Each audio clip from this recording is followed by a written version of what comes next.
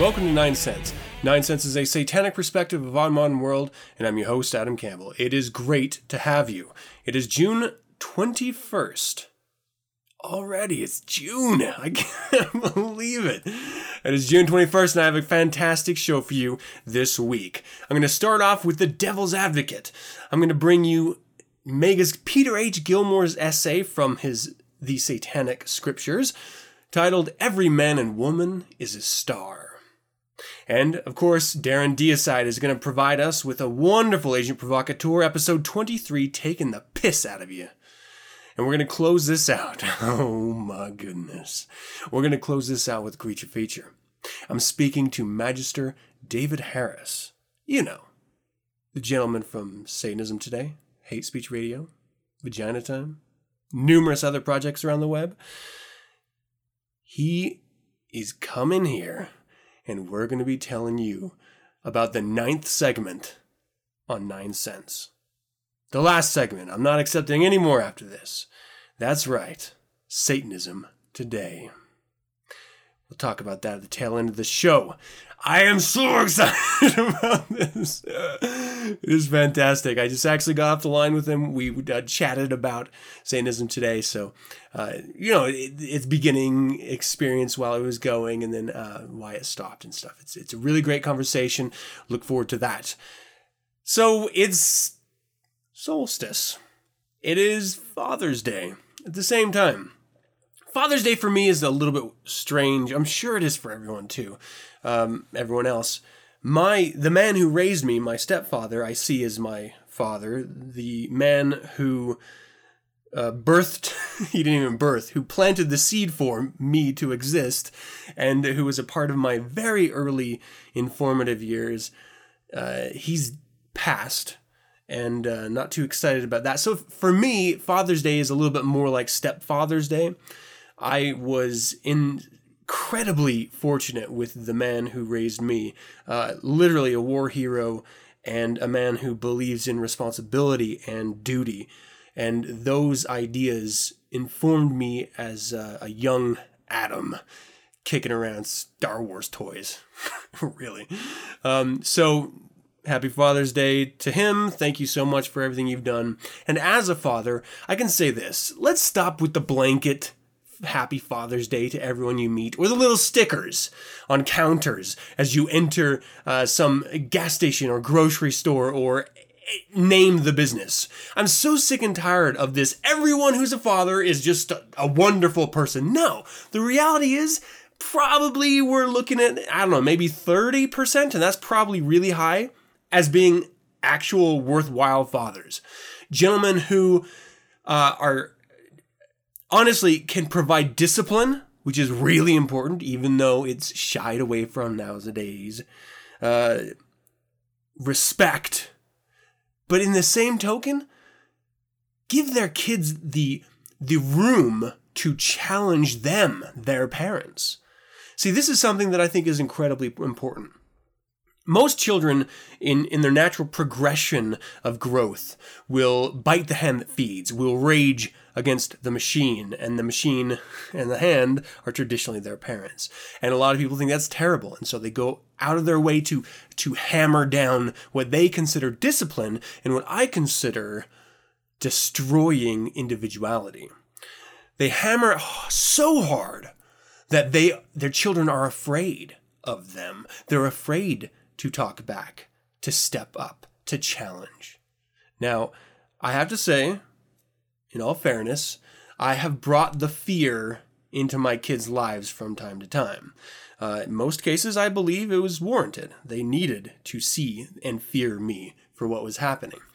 But in general, and by and large, the majority of the time, I encourage them to give me their opinions. Even if I don't like hearing it, even if I don't want to hear it, I don't accept what they have to say, I still want them to be able to say it. I want them to be able to stand staring me in the eyes, no matter the expression on my face, and be able to deliver their thought. In helping a young person grow into being able to do that, will inform their entire lives. And it's incredibly important. So when I say I instill a little bit of discipline, it's not at the expense of individuality, and I think that's important to note. And I think that's really one of those Litman's test points that we have to use as a guide for fathers who are actually good fathers. We should not have to say Happy Father's Day to every father. One, it makes the entire, let's be honest, commercially created, I don't even know if you can call it a holiday, just a day, hollow and meaningless to the people who are actually being fathers. I don't want some deadbeat dad who's not paying his child care or alimony or whatever being lumped into the same category as me, a man who takes great pride in his children and is an active part of their life. That is not a father. That is a piece of shit. We need to make sure we stop this sort of blanket casting of happies. Let's stop being happy, people. You don't need happiness. You just need, I don't know, a little bit of discipline, a little bit of fear, and a little bit of drive, a little heart.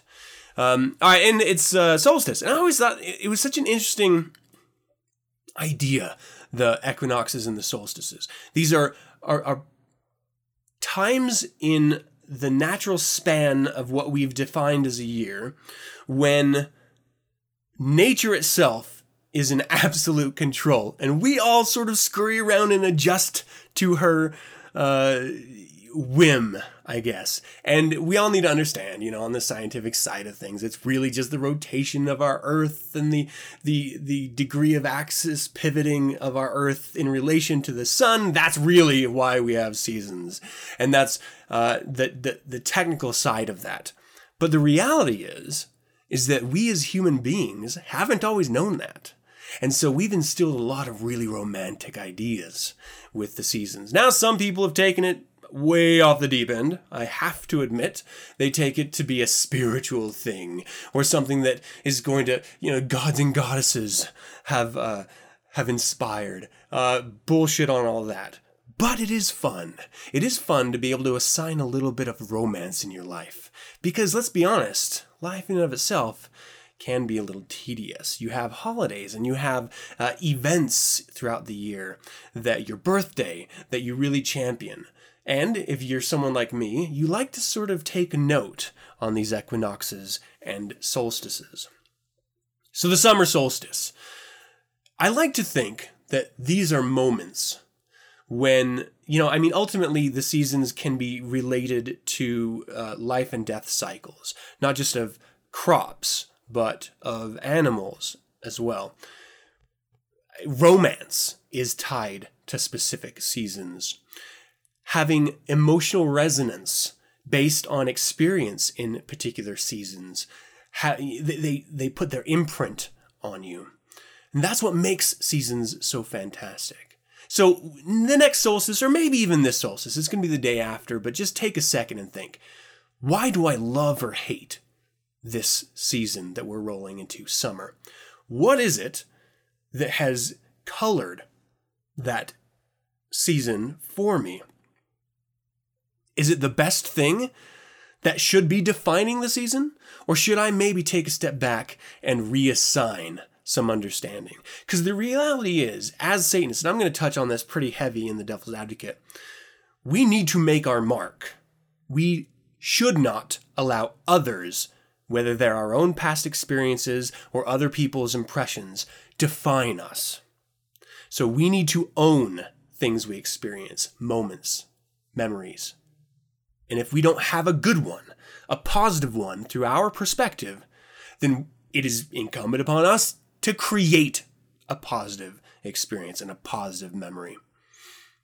So whether it's going out and hiking with your family, planting a garden, and right now you should have already planted it for some time and you should be seeing it in full growth.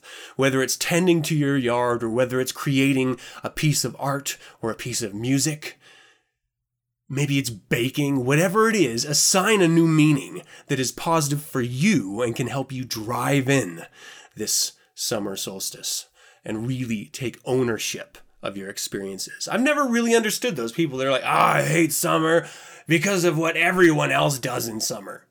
What does that have to do with you? Wait, you are literally allowing other people to define yourself. Let's not do that. Let's be Satanists, stand on our own 2 feet, and own our experiences. I was owned by some experiences this weekend. So we've been having, a couple years ago, we had some sprinkler system installed, and I have always thought it was better to pay someone else to deal with maintenance and repairs than do it myself, because quite frankly, my time is much more valuable to me in doing other things, and I have the resources to pay them, so why wouldn't I? It got to a point where they stopped answering my calls. So I don't know if they went out of business or what, but they just didn't answer my calls anymore or my emails. So I was like, you know what? This is the guy I trust, who I've used for years, who installed my system. If he's not even going to be able to support it, maybe I should just get off my ass and do it myself. And so I started looking at online videos and actually getting out there and trying to tinker with the actual sprinkler heads themselves. And we have these Hunter MD rotators, which is really water-efficient sprinkler heads that do a really wonderful job of covering the entire yard. I don't want to get into any technical bullshit, but essentially I had to replace 2 of the sprinkler heads, and it's funny because when you're not interested in doing something, you get an incredible amount of satisfaction once you've jumped over the hurdle of deciding to do it and then being able to do it correctly.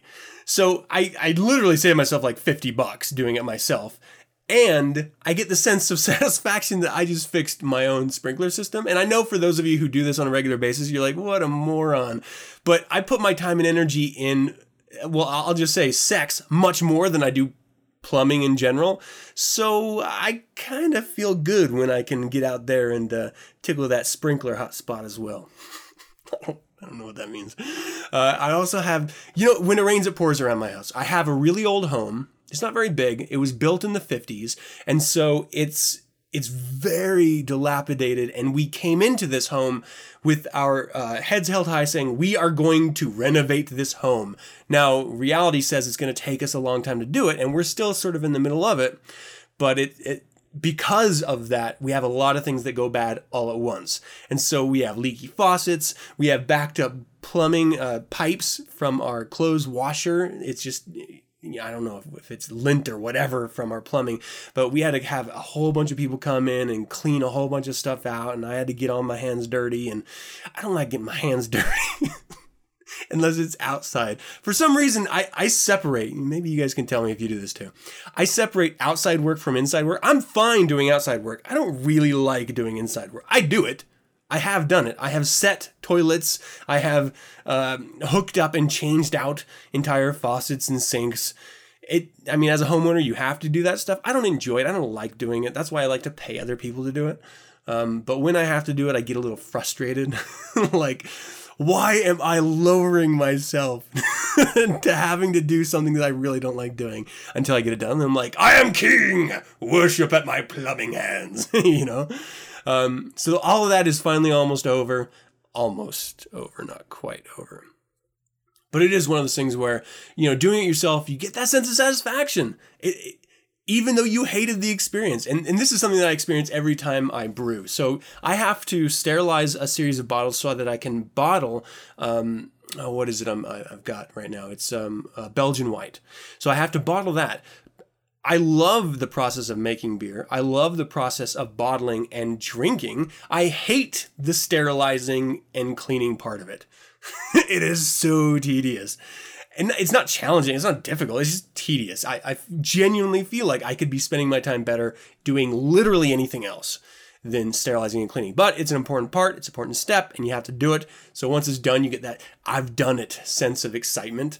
I've been getting that all weekend, whether it's from sprinklers, whether it's from plumbing or brewing or mowing the lawn in blistering heat, drenched in sweat. It was so hot this weekend. It's insane. I do highly recommend those of you who are like me and prefer to pay other people to do things, every once in a while, just take a step back. Do it yourself. It feels really good. I mean, it really does.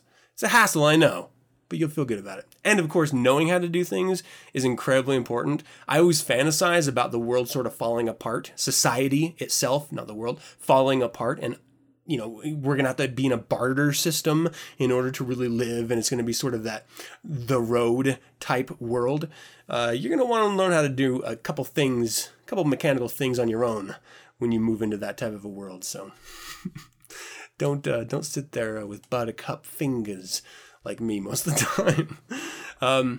All right, and then I had this really horrible experience. For those of you who have to do stuff like this, you're going to understand. I actually recorded 2 separate Adam Road Rages on this subject, but I don't think I'm going to deliver. I'm just going to sort of talk to you briefly about it here.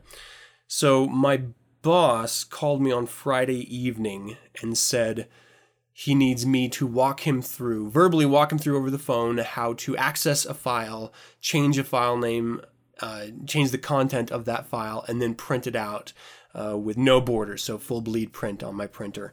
And I'm sitting here in my head like, I don't want to have to go into the office because it's the weekend, but the alternative is trying to walk a 50-plus-year-old man who knows nothing about electronics through some pretty complex tasks of, copying and pasting and printing.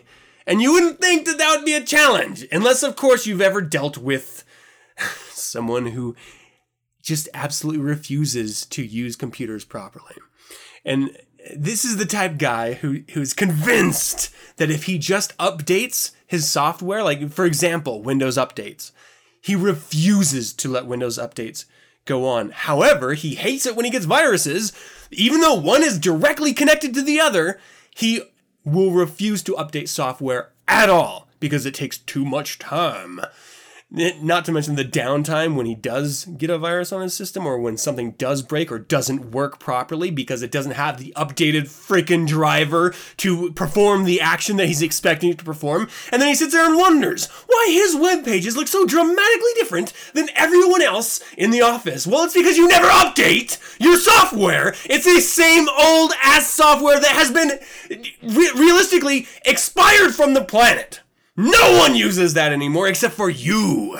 You are the Jurassic Park of Internet Explorer, and you have to stop trying to bring it back. Seriously. So I have to deal with this kind of crap on a regular basis. So walking him through, opening up Adobe Illustrator, editing content, and then printing it out at a full bleed is near impossible.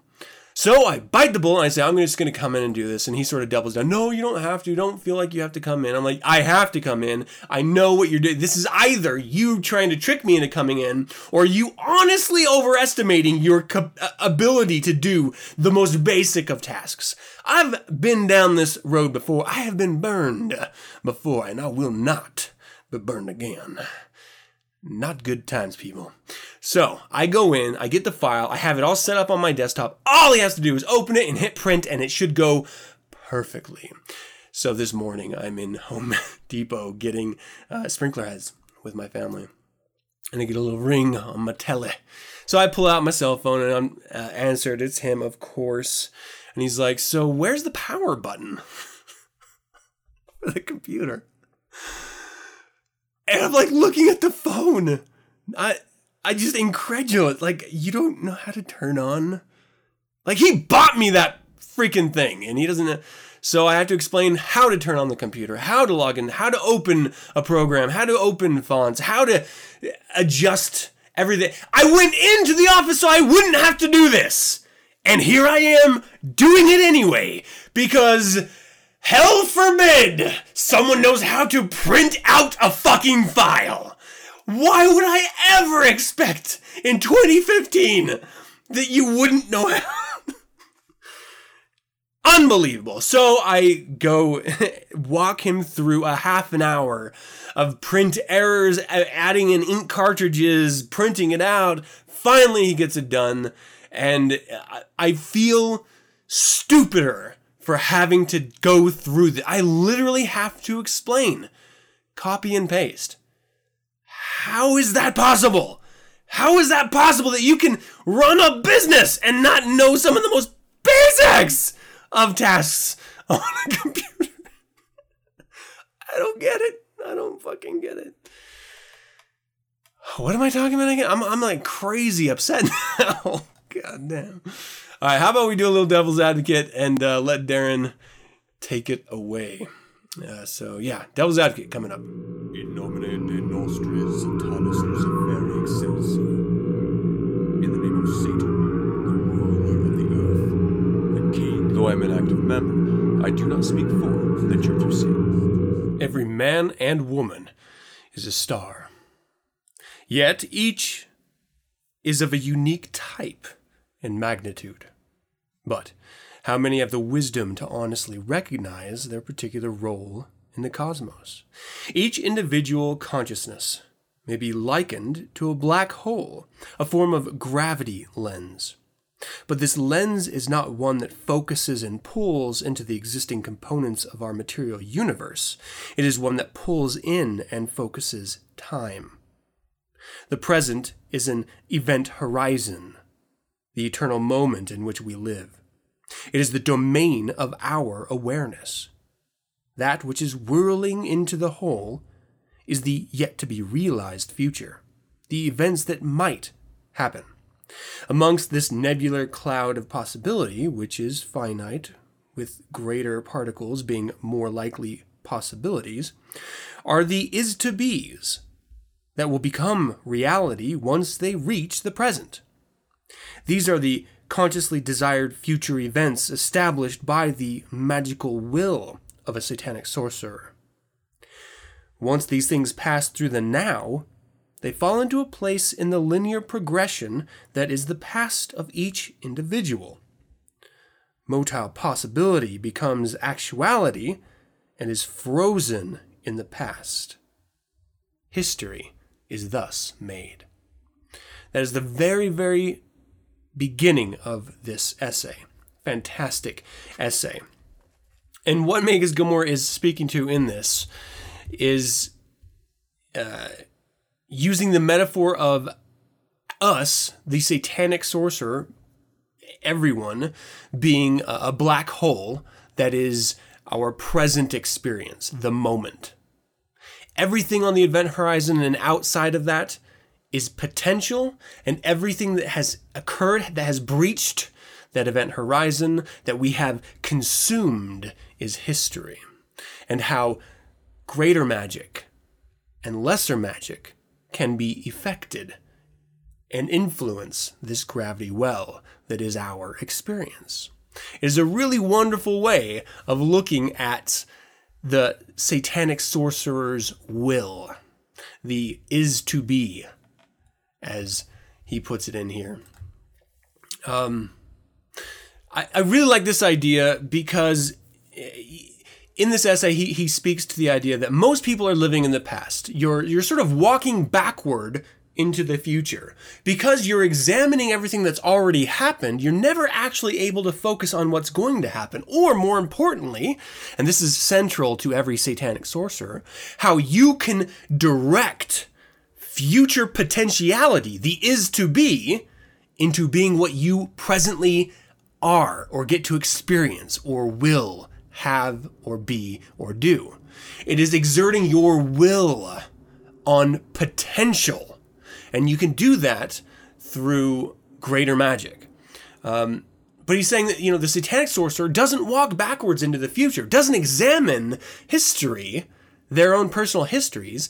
No, they do everything they can to turn around and direct their will on what hasn't happened yet. That ethereal potentiality that is to be. And you grab onto it, you mold it, and then you experience it and let it wash behind you into the history, and you reach out for another is to be. You do not dwell on what has happened. And he does this really wonderful way of speaking to how our histories are contaminated, are colored by our own experiences in that moment, our own emotions in that moment, or by other people once they reach that event horizon 2, how they're feeling and impress upon us their own emotions and experiences, and thereby become part of our history, our memories. And he's saying that the satanic sorcerer can actually do that to other people. You can own parts of other people's histories. You can impress upon them, and you can mold them. At one point there is to be's, and at the other, it is your present, and then very quickly, your own history. And you can travel in time by capturing those moments and re-experiencing them, but never at the expense of the present, always to be looking forward. He continues in this essay to speak to lesser magic and how the satanic sorcerer utilizes that in order to be a chameleon of sorts, in order to impress themselves on others and to create those is-to-be's outside of the ritual chamber. And how you have to be a chameleon. And how, it's natural for human beings in some way to want to present themselves openly and honest to some people some of the time. But the reality is we can't do that as satanic magicians. We have to be what other people want us to be. And that it is solipsistic to think that others would even want to know the real you. The reality is people don't care. It's not, I want to know who you are for the sake of knowing. It's, I want to know who you are so that I can manipulate you and get you to do what I want. There's no honesty about it. And so we have to go into relationships knowing that. Now, when I say relationships, I don't mean like, a marriage, for example. I do honestly think that there are some people you have to be abjectly 100% open and honest with. And your partner is probably is the only person that you would actually be that way with. I try to do my best to be open and honest with all of you through our collective one-sided experience that is 9 cents.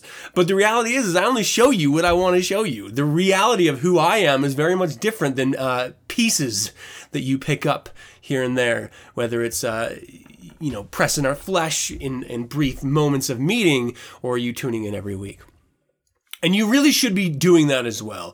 If you want to be someone, if you want that is to be, utilize greater and lesser magic. Manipulate that is to be, so that when it reaches the moment of being in your present, it is presented in the way that you want it to, so that when it is in your history, you have ownership of it. That it is colored with your emotional will, your direction, and it is yours. Every Man and Woman is a Star is a fantastic essay in a collection of truly stellar essays titled The Satanic Scriptures by Magus Peter H. Gilmore. I highly recommend everyone check it out, especially, the way I'm describing this is quite literally much less than the way it is written, and I do genuinely believe everyone must read this essay. It is fantastic. Do yourselves a favor. Every Man and Woman is a Star by Peter H. Gilmore. It's worth it. Let's do a little Agent Provocateur.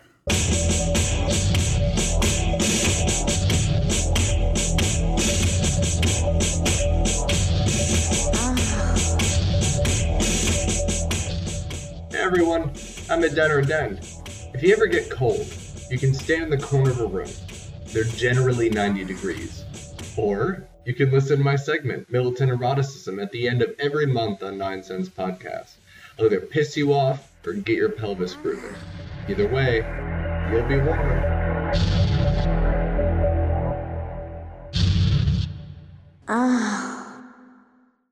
I am not a liberal nor a conservative. I am not a Democrat nor a Republican. I am not a socialist nor a capitalist. I am not an authoritarian, and I'm definitely not fighting for your cause. I belong to no party, I support no politicians, I am loyal to no state, and your cause célèbre means nothing to me. I am Darren Deicide, Agent Provocateur. Welcome back to Agent Provocateur. Let the cartoon begin. And what a cartoon it is. The cartoon I'm talking about, of course, is America, my belovedly strange home, where young men lose their minds and blow people away for fun, where white and black rip each other to shreds for a little piece of the pie. Now Yankees take on Confederate symbols, and tonight we're gonna party like it's 1859. And as the world marvels at our strange ways, I would like to talk to you about piss. You see, when the human herd goes stampeding through the political world, it's important to remind ourselves of commonalities rather than focus on how much we love the unique smell of our own dookie. People who claim apathy as their political ideology really have problems with this topic because they seem to live in some sort of fantasy world where they exclude themselves from their society. They often do this while hypocritically taking some staunch opinion on the human macrocosm. Whoops! Became quote-unquote political again there, didn't you? So what I like to do from time to time, besides politically farting on whatever the truism du jour is go back to those little things in everyday life and take a look at how they've impacted all of us. Did you know humans on average excrete 1.4 liters of urine per person per day at a pH of about 6.2, with 91 to 96% of the total being water? Sounds pretty damn close to the water composition that comes out of your tap, no?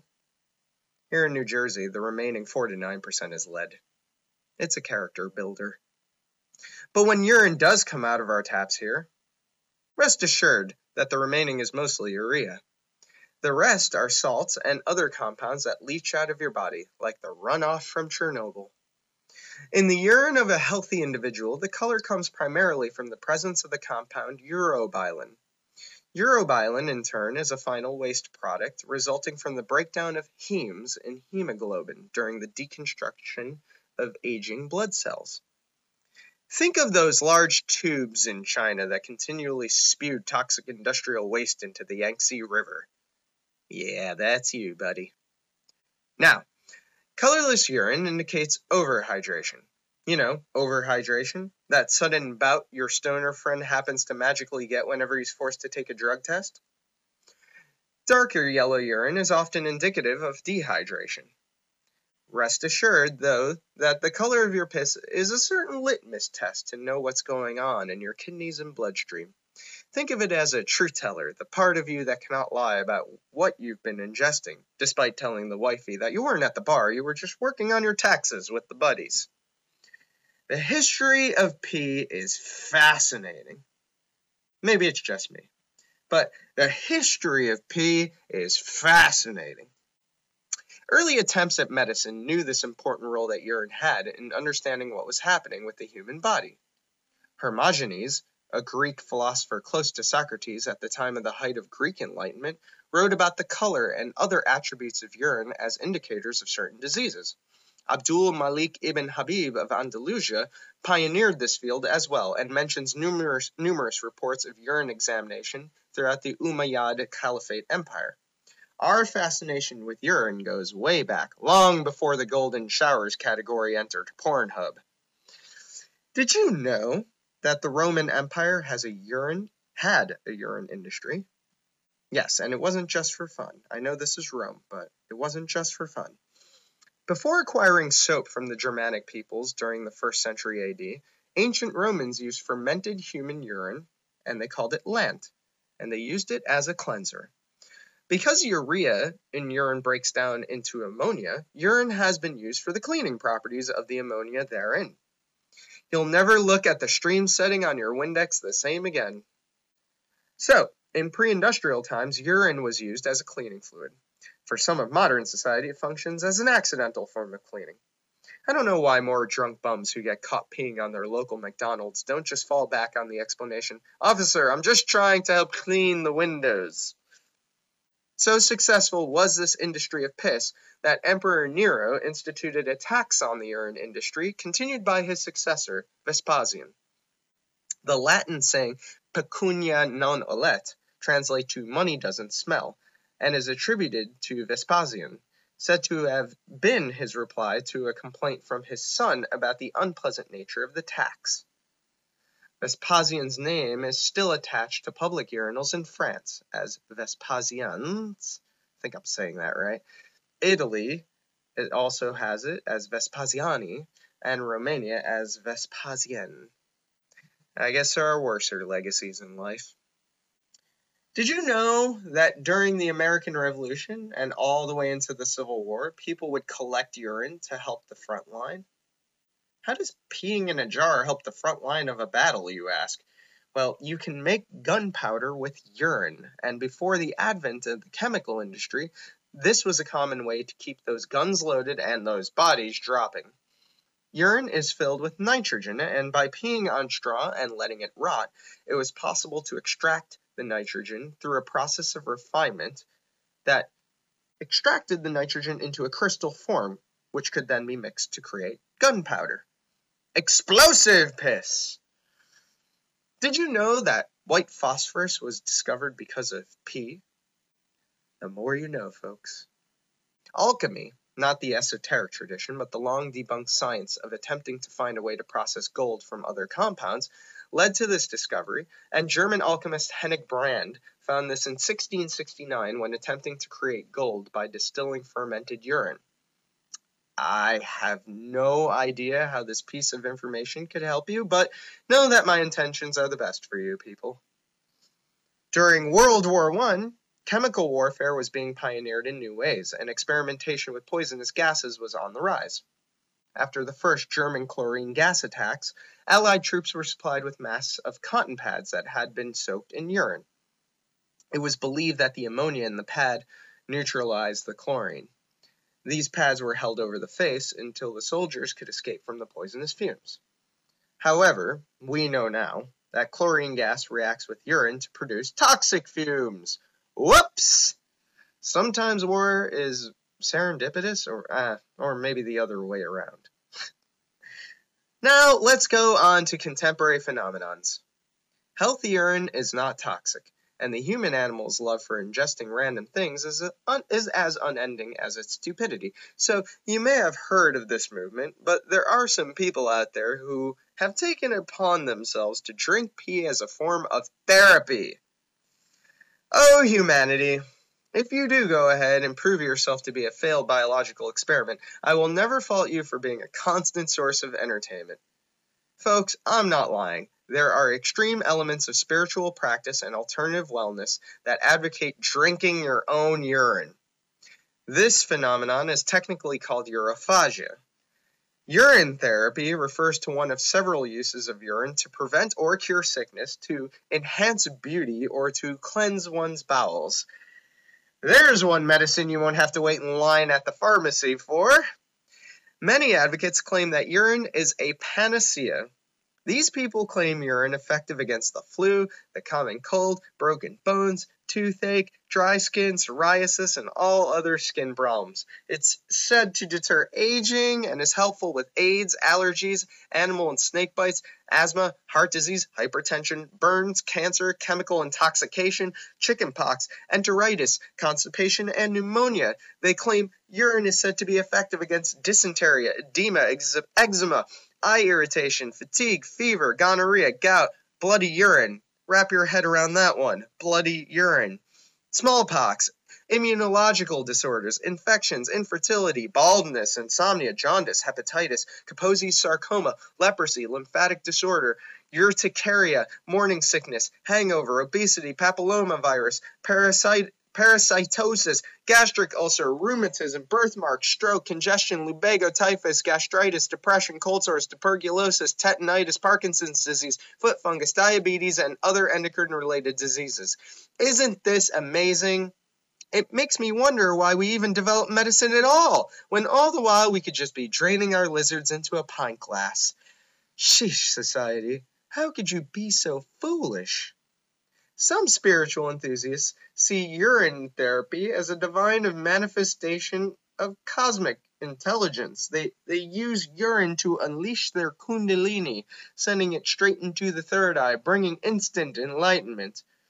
You know, I want to believe the pee drinkers, just so I can indulge the privilege of whizzing down their ball washers. Ball washer. That one was for you, Adam. Well, at least some elements of the more rational scientific community have staked their claim on this. It is well known, that urine contains compounds eliminated by the body as undesirable, and thus when ingested can be quite detrimental to your health. The U.S. Army Field Manual advises against drinking urine even for survival. These guides explain that drinking urine tends to worsen rather than relieve dehydration due to the salts in it, and that urine should not be consumed in a survival situation, even when there is no other fluid available. However, it does suggest that in hot weather survival situations where other sources of water are not available, soaking a cloth in urine and putting it on the head so as to cool the body. Now, there is something else that does like ingesting pee. Plants. The large quantities of nitrogen, as well as the significant quantities of dissolved phosphates and potassium, are main macronutrients required by plants. Now, before you go out to the garden for some midnight watering, know that undiluted urine can chemically burn the roots of some plants, which is why it is best to apply it with a dilution of water, about a 1:5 ratio. The fertilization effect of urine has been found to be comparable to that of commercial fertilizers with an equivalent NPK rating.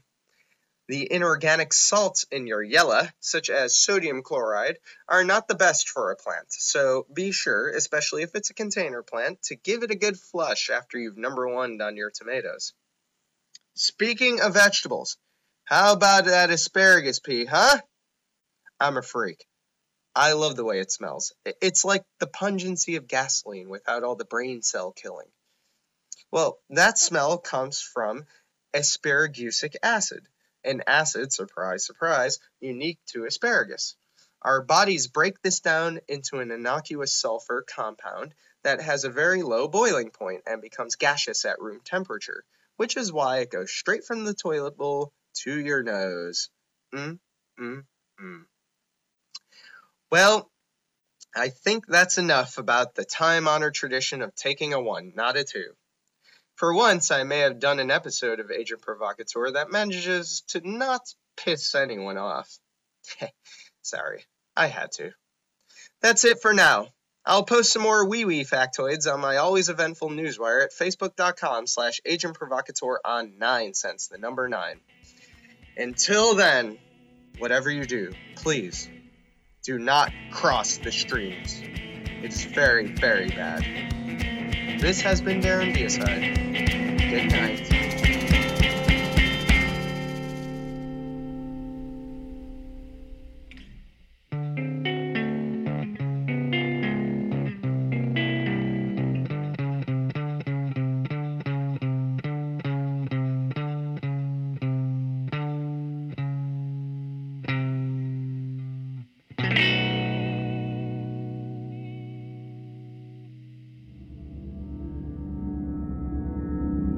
Now, ladies and gentlemen, the creature feature. Welcome to another Creature Feature. Today I'm being joined by Magister David Harris. You will all know him from his many online projects, whether it's photography, video, hate speech radio, and before that even, Satanism Today. Well, I'm having him on today because we're going to talk a little bit about Satanism today, and, well, quite literally, how it's going to become Satanism today. Today? Does that make sense? How are you, Master Harris? I'm all right, man. How you doing? Not too bad. Thank you so much for coming on. I'm really excited about what we're going to be talking about. Yeah, no, it is exciting. It's fun to I guess let the cat out of the bag. We're resurrecting the brand the Satanism Today moniker under 9 cents, and it's very exciting. I figure it's time to get off my lazy ass because I'm not doing enough, and maybe do something to, as you say, further the satanic conversation. Yeah, yeah. No, it's really exciting. So let's bring this back to the beginning, if we can, a little bit with Satanism Today specifically. As all of us have known, we've been chomping at the bit, wishing that it was still around. In fact, the entire reason this podcast exists is because Satanism Today didn't.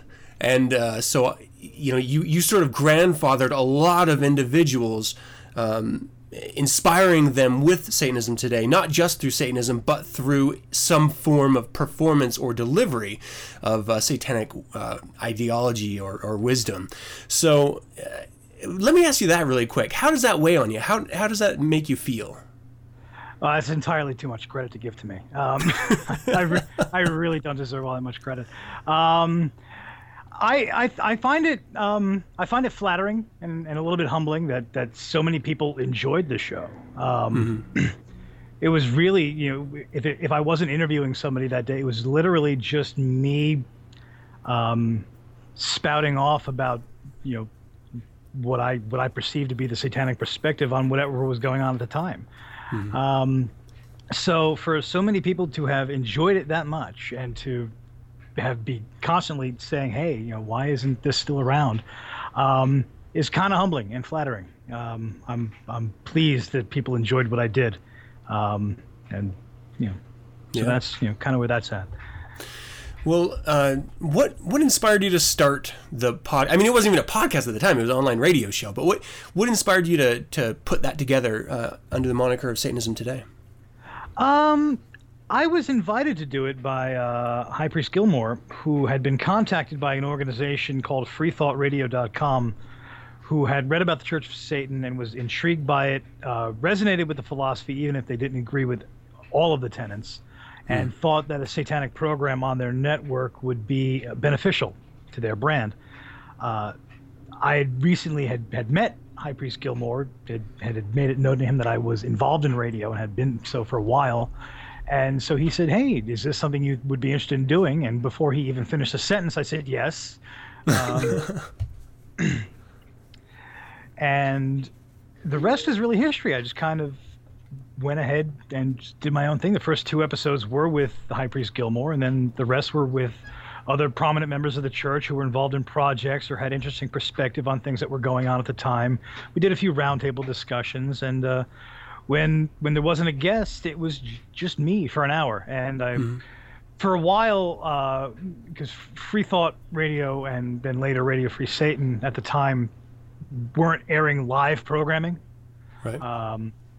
So everything was pre-recorded, and sort of similar to the way Radio Free Satan does things now, where you the shows are uploaded and then put into the rotation, into the download rotation every week. It was similar to that, except everything aired on I think it was like a 7 or 8 hour loop, and so once every 8 hours you could catch the latest episode. Nice. Well, it is. I mean, it's something that you carried for years. What were some of the challenges? I mean, I know challenges that I have, but I'm kind of curious if they're paralleled here. What were some of the challenges that you experienced having regular content to deliver and talk about? Well, I suppose the biggest challenge is to be able to examine things that were going on at the time every single week and figure out, okay, what is the general public missing about this? What is not being reported? What's the subtext? What's the third side? And so that was really the biggest challenge, not only finding the content, but looking for that perspective that the rest of the mainstream media was not tapping into. And when you first started that, what interval were you planning on releasing all of your episodes, or what interval did you maintain throughout the years? I can't say that I was consistently doing a show every week. The drawback to doing something completely by yourself and not really having anybody else to rely on is that if I got too bogged down and didn't just didn't have time to knock a show out. I just didn't do it. But the goal was to do it once a week, and I maintained once a week for a decent span of time, at least for a few years, give or take a week off here or there. Later on, when I stopped doing it for a while, I brought it back once a year for like a 2 or 3 hour special. I did that for 2 years, and then brought it back weekly again for a while when Radio Free Satan was reborn under someone who shall not be named. Right. Let me ask you about that. Your decision to finally stop producing Satanism Today. How did that come about? What were the feelings involved? And, what were the reactions from the audience? I felt that it had kind of run its course at the time. It was rapidly... It was becoming less and less Satanism Today, and it was more and more becoming the Dave Harris Show. Mm-hmm. And... fewer guests, more me, which I didn't mind, but it really stopped feeling like the show's original intent. We'd sort of veered away from that. So I'm like, all right, you know what? Maybe this has run its course. I had suddenly taken a very significant interest in telling dick jokes on the radio. Right around that same time, Hate Speech Radio came to be, in line with the major impetus for that was the firing of Don Imus for the whole nappy-headed hose comment to the Rutgers women's basketball team, and have sharped in, and everybody who started calling that hate speech. And I was like, well, if you're going to call comedy hate speech, I'd rather wear that with a badge of honor and try to be the most outrageous and ridiculous and funny show that we could create. Yeah. And so I developed more of an interest in doing that, so I sort of moved on to that for a while. And of course, a few years ago, that ran its course. And I moved on to filmmaking and video, obviously with internet bandwidth becoming so prevalent and the cost of filmmaking equipment coming down dramatically, I'd always had an interest in filmmaking. So I started exploring that as an option. And I've been toying around with that, and our first film is coming out in about a week and a half as we record this. Yeah, pretty excited to see that. And that's Vagina Time, right? Yes, Vagina Time. It's a film about a stand-up comic who comes up with a catchphrase that catches on, and of course, amongst comics in the stand-up comedy world, if you have a catchphrase, you're pretty much a pariah.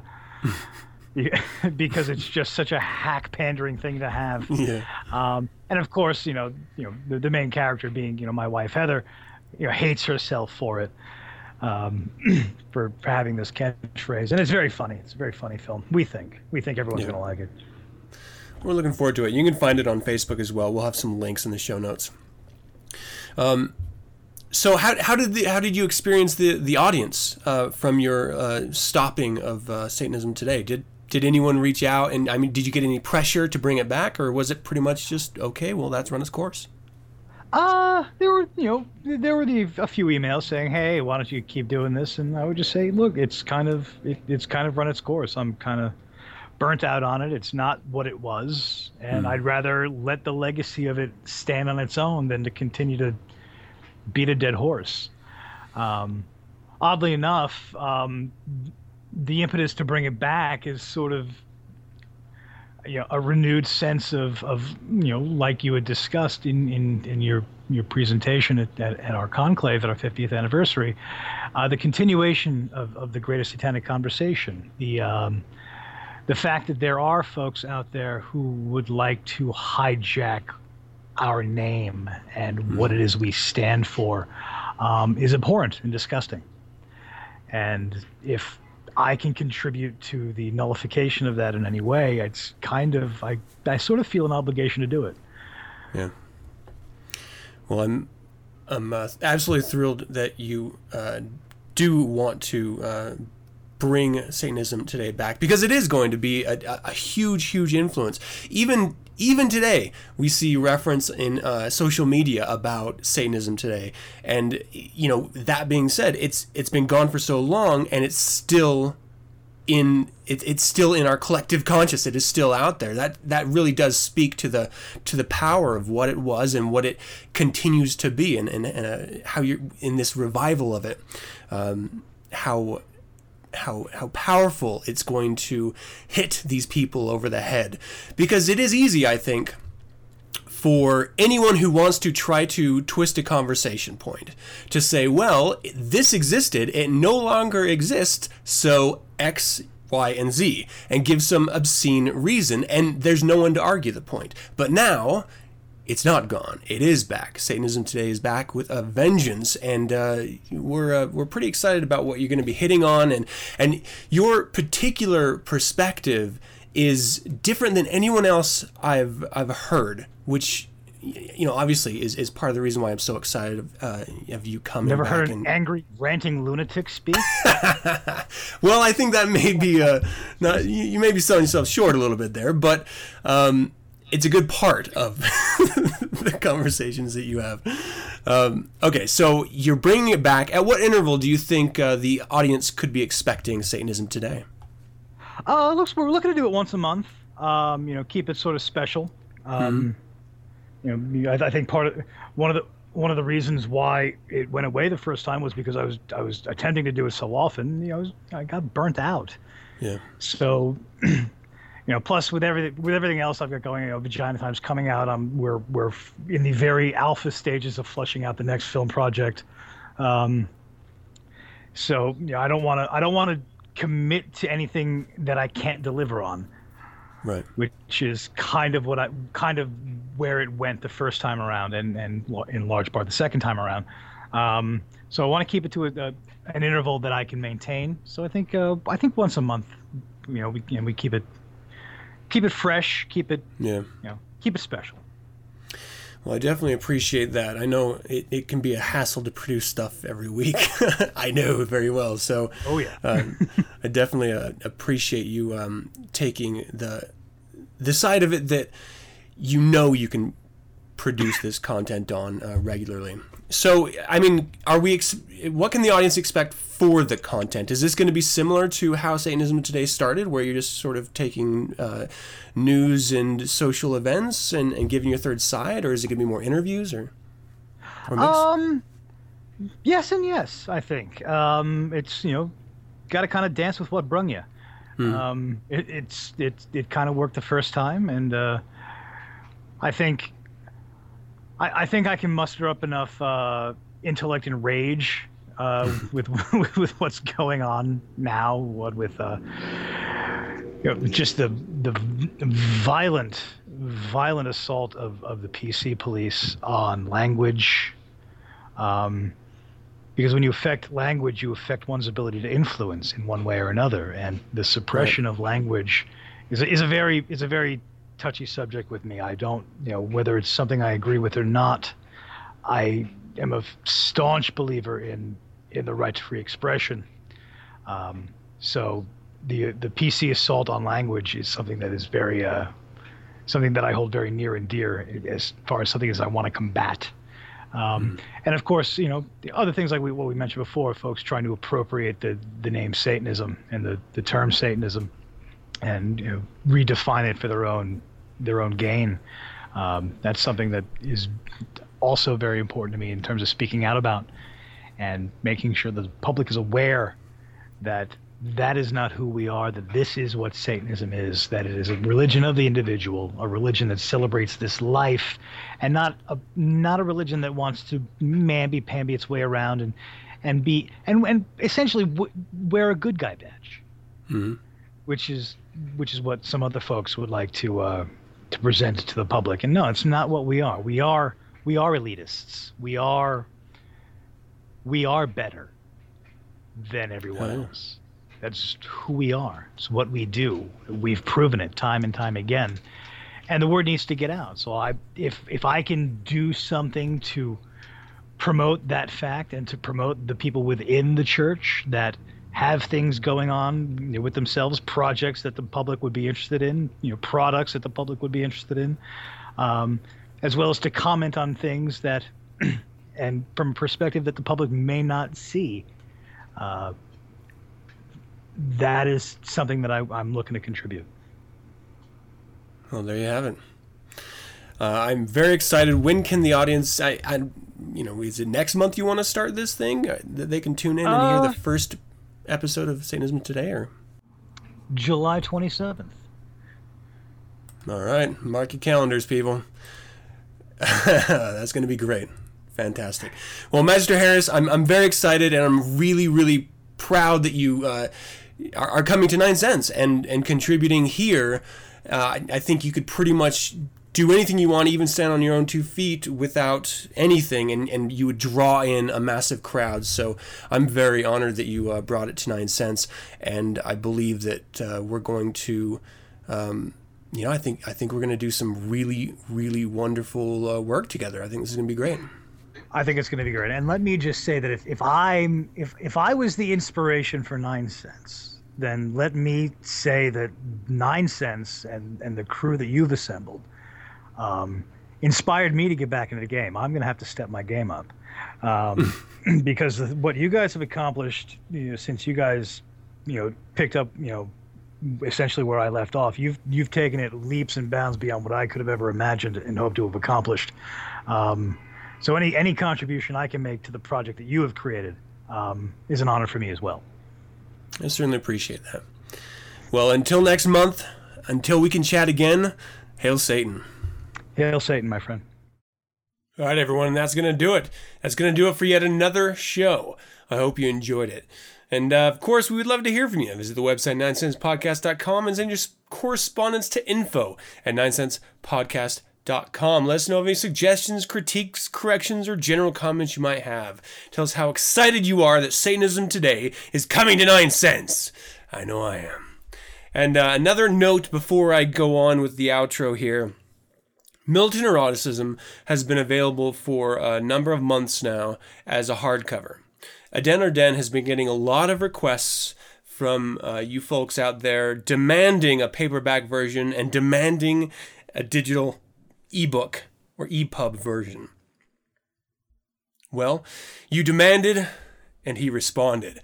They are both available today, immediately, right now. Go to militanteroticism.com and you can pick up your ebook or paperback versions of Militant Eroticism. If you have not picked up or purchased the hardcover yet, this is your chance to get it. I don't think the hardcover is going to be around much longer, so if you want the hardcover, get it now. Do not delay anymore.